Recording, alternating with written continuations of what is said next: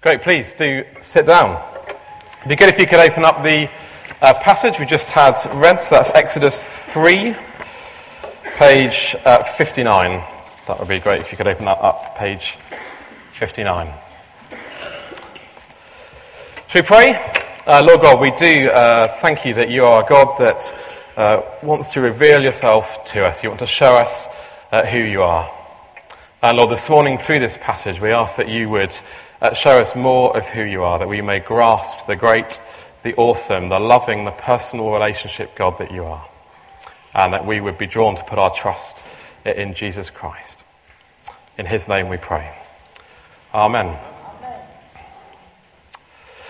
Well, if you talk to someone about God or religion, there's a phrase that people often come up with, they often use when you're in that conversation. It's something like this: I like to think of God as, and then you kind of fill in the blank, don't you? So accepting, kind, lover of golf, on my side, a force, so on, whatever it is. It's a kind of way of saying, this is my preferred picture of God. This is how I think of him. This is who he is to me. And if you think about it, that is quite an irrational way, quite a strange way of, a strange thing to do. So if I say about Will, I like to think of Will as disorganised, or wise, or funny, or thoughtful. It doesn't mean very much, because I've decided what Will is like. I think of him a certain way. It may or may not be true. It may have nothing to do with what he's really like. And just because we think something is true, of course, it doesn't make it true. It's also a strange thing, isn't it, if you think about it, in terms of the relationship that can follow from that kind of thinking. What meaningful relationship can follow if that's how you think? If I've decided the sorts of things Will would say, or not say, or do or not do, I've defined who Will is. The person kind of becomes a piece of sort of Play-Doh, don't they, in my hand. I shape them, I mould them as I wish. You're like this. There can't be, surely, a meaningful relationship in that situation. Because that person, well, they can't surprise us anymore. They can't contradict me. They can't do something I don't want, because I've decided who they are. They've become the picture that I have painted. So the question is, isn't it, do we let God define himself to us on his terms, or do we dictate to him what we think that he is like? That is the question. And here in Exodus 3, we've got Moses meeting with God, and God defines who he is. So we need to listen, don't we? And we need to learn from this encounter. We've seen in the first 2 chapters of Exodus that God's people, they've been increasing in number, just as God had promised, but they're in slavery in the foreign land of Egypt. And we've seen that their state is something of a picture for us, of our spiritual state, when people are slaves under sin, living in the kingdom of darkness. And the salvation, the rescue that comes in the book of Exodus is a real physical salvation out of the land of slavery and into another land. But it is also a picture of the salvation that can come to us, is offered to us, for us to go into God's kingdom from the kingdom of darkness. That is why the book of Exodus is relevant for us today. And we've just started to see God work in the life of Moses, who was going to be used to rescue God's people. But Moses' leadership, it was rejected by God's people. God starts to work, and the people, they reject him. They reject Moses' leadership. And yet, at the end of chapter 2, verse 24, what are we told? End of chapter 2, God heard their groaning, and he remembered his covenant with Abraham, with Isaac, and with Jacob. So God looked on the Israelites and was concerned about them. God has not turned his back. And so we arrive at chapter 3, and chapter 3 happens because God is faithful. God is faithful to his promises. Moses meets God, and he is commissioned with the task of rescuing his people. And this chapter, it kind of sets the agenda for the rest of the book of Exodus. Moses meets God, and he is taught and reminded about who God is. I think this is a fascinating account, isn't it? In verse 1, Moses is getting on with what would have been an ordinary day, tending to the flock of his father-in-law Jethro, but then something extraordinary happens. The angel of the Lord appears in flames from within a bush, but the bush is on fire, but it's not burning up, it's staying intact. Weird. Moses is intrigued, so he wanders over to take a look. God sees him, and he calls to him, Moses, Moses. And so do you see the conversation starts. A conversation of great detail for us, and it has a profound effect on Moses. So what does Moses learn about God during this conversation? I think first Moses learns that God is an awesome God. He's an awesome God. Do you notice the first thing that God says to Moses? Basically, it's stop. Do not come any closer, at verse 5. That's close enough, says God. Yeah, Moses is curious. Yet he can't just casually wander up to God. There's a sense of danger here. Fire is dangerous. As so often in the book of Exodus, God here is symbolized by fire. What is the second thing that God says? Take off your sandals, for the place where you are standing is holy ground. There's a sense of caution here. This is the first time in the Bible that the word holy appears. It means being different, being cut off, being distinct, set apart. This is not your average piece of mountain scrub. God is there, and so the ground is holy. The ground itself is not special, but God is present, and that changes everything. Look at the third thing that God says, verse 6. I am the God of your father, the God of Abraham, the God of Isaac, and the God of Jacob. At this, Moses hid his face because he was afraid to look at God. In his great sermon in Acts 7, Stephen, when recalling these events, he says that Moses trembled with fear. He trembled with fear. Moses meets an awesome God. He burns with fire. He's set apart. You can't come too close. You can't get too casual. I wonder, is that part of your picture of God? Have you ever heard people say this? We should remember that God is God Almighty, not God Almighty. You heard that phrase? I cringe when I hear that. But actually, it is on the money, isn't it? It's right what that is driving at.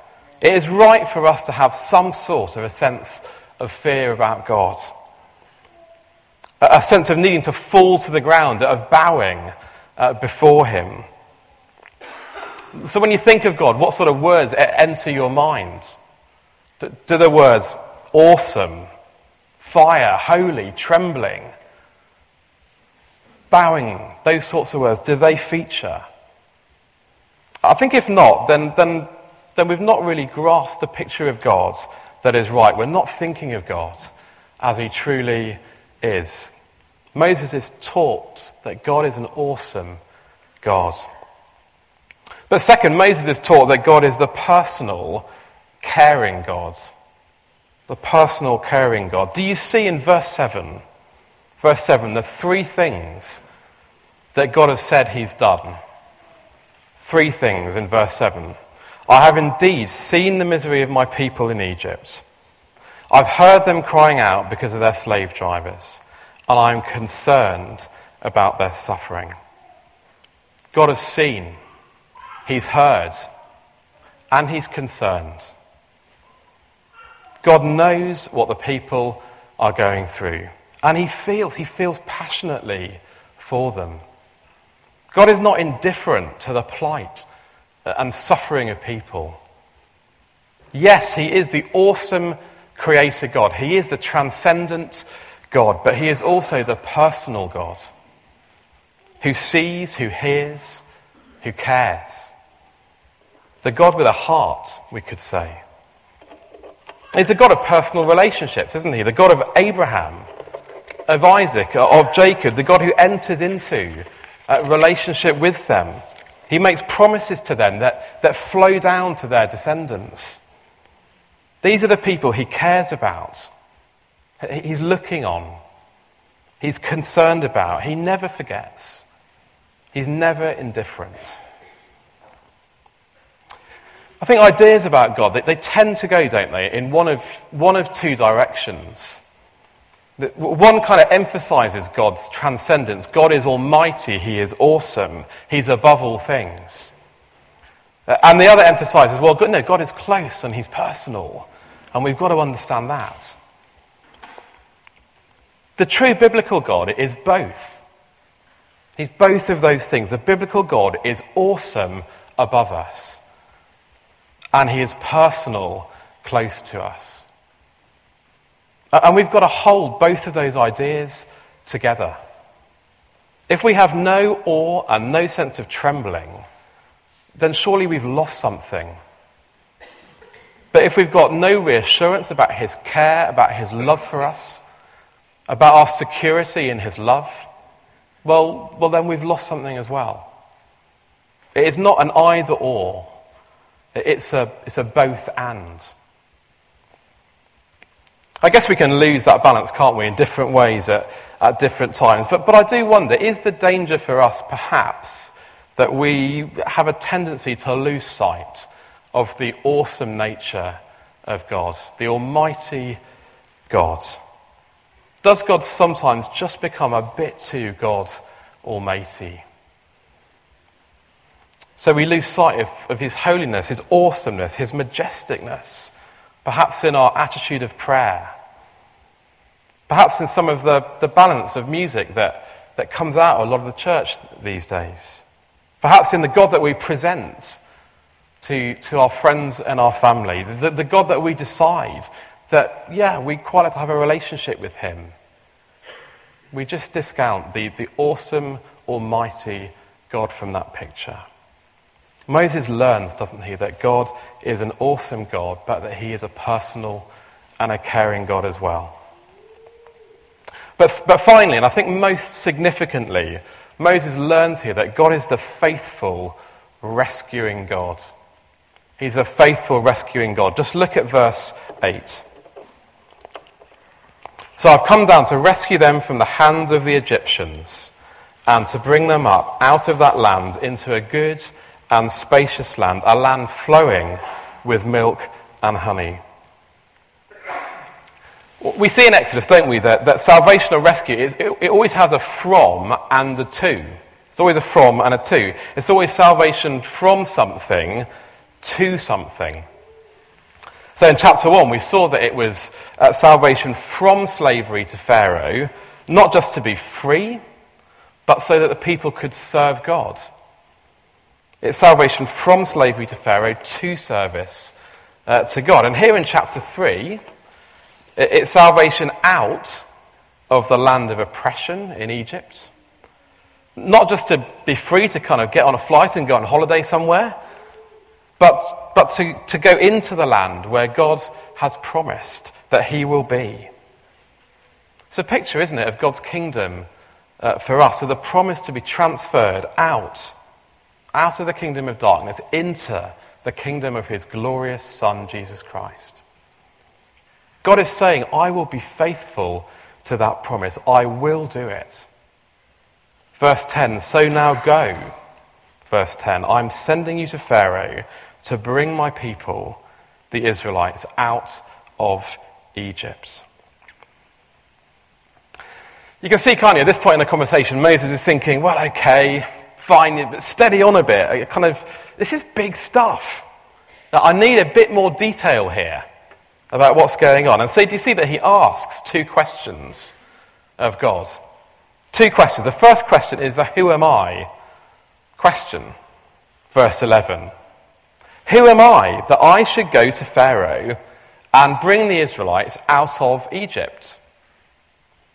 He's saying, what qualifications do I have? How can I possibly confront Pharaoh? How does God respond? Verse 12. I will be with you. I will be with you. You're right, Moses. You can't do it. It's not about you. It's about me, says God.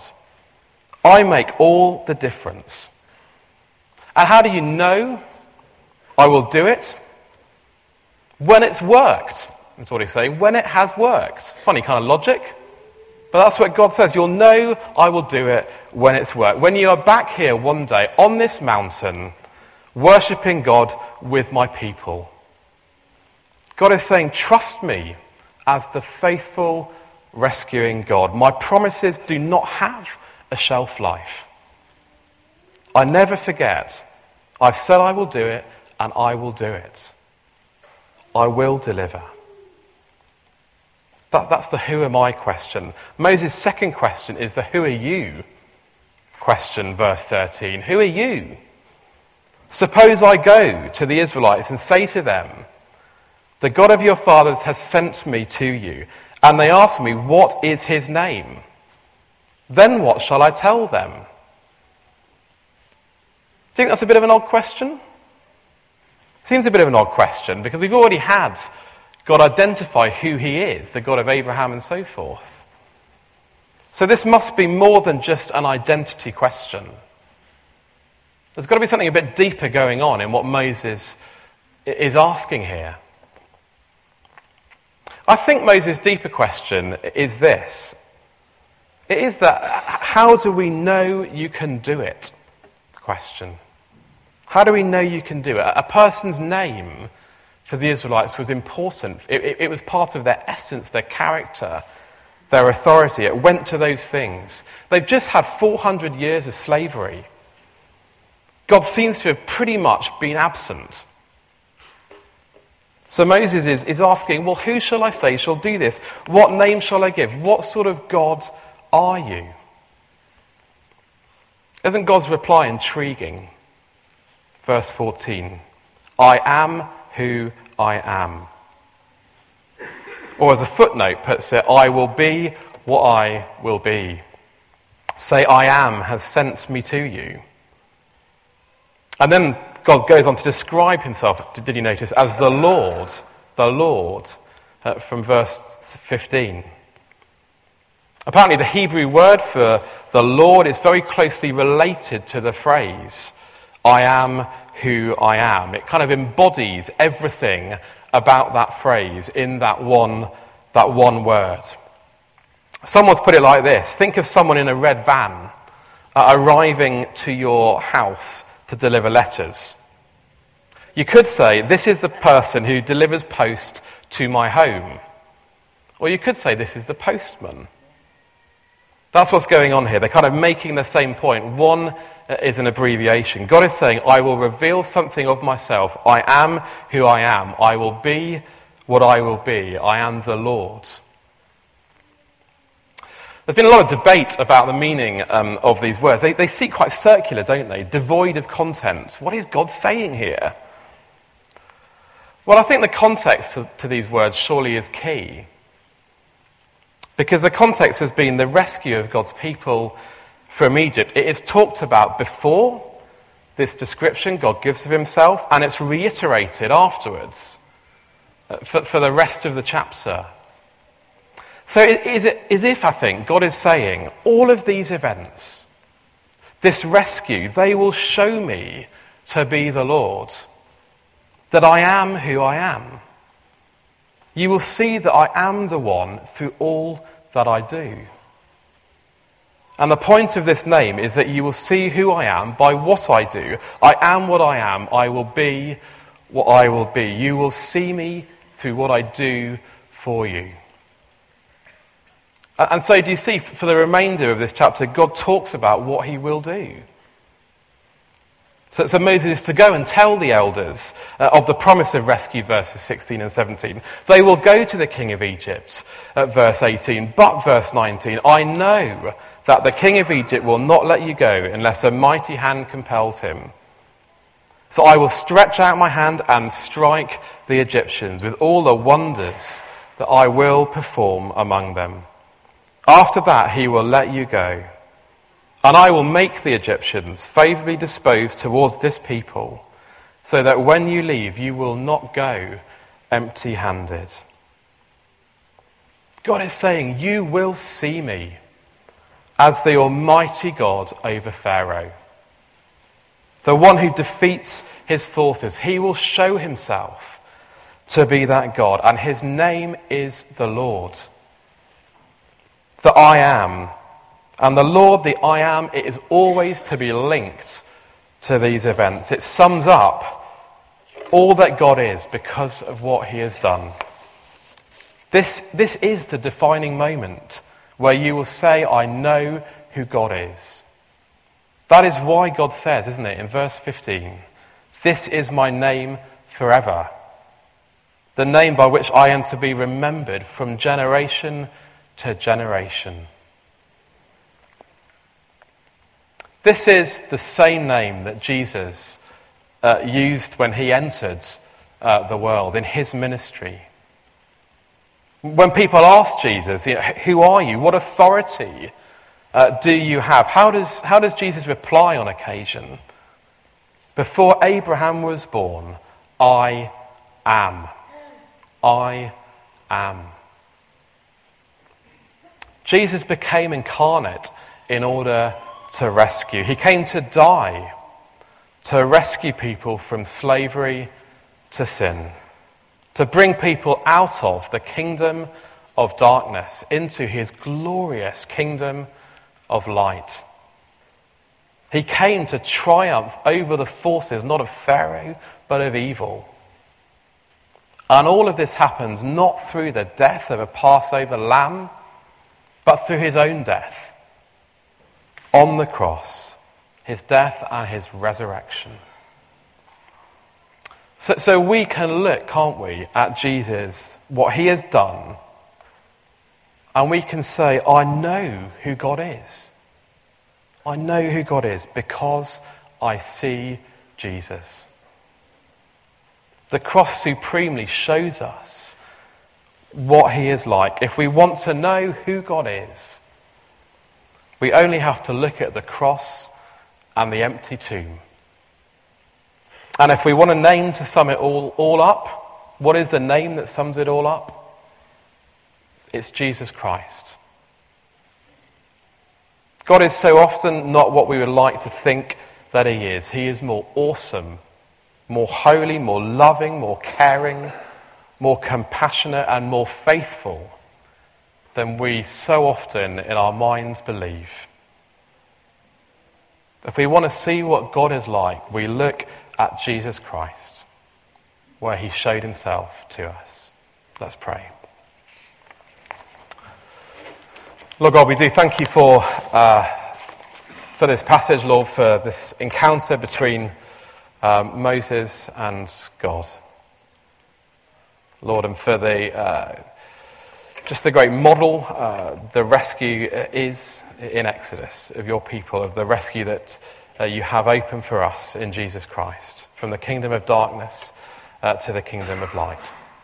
Lord, we thank you that you are a faithful God, a dependable God, a God who never changes, who never forgets his promises. And Lord, we pray that you would help us to take those truths deeper into our hearts, that we may live out lives that show that truth in all that we do. In Jesus' name we pray. Amen.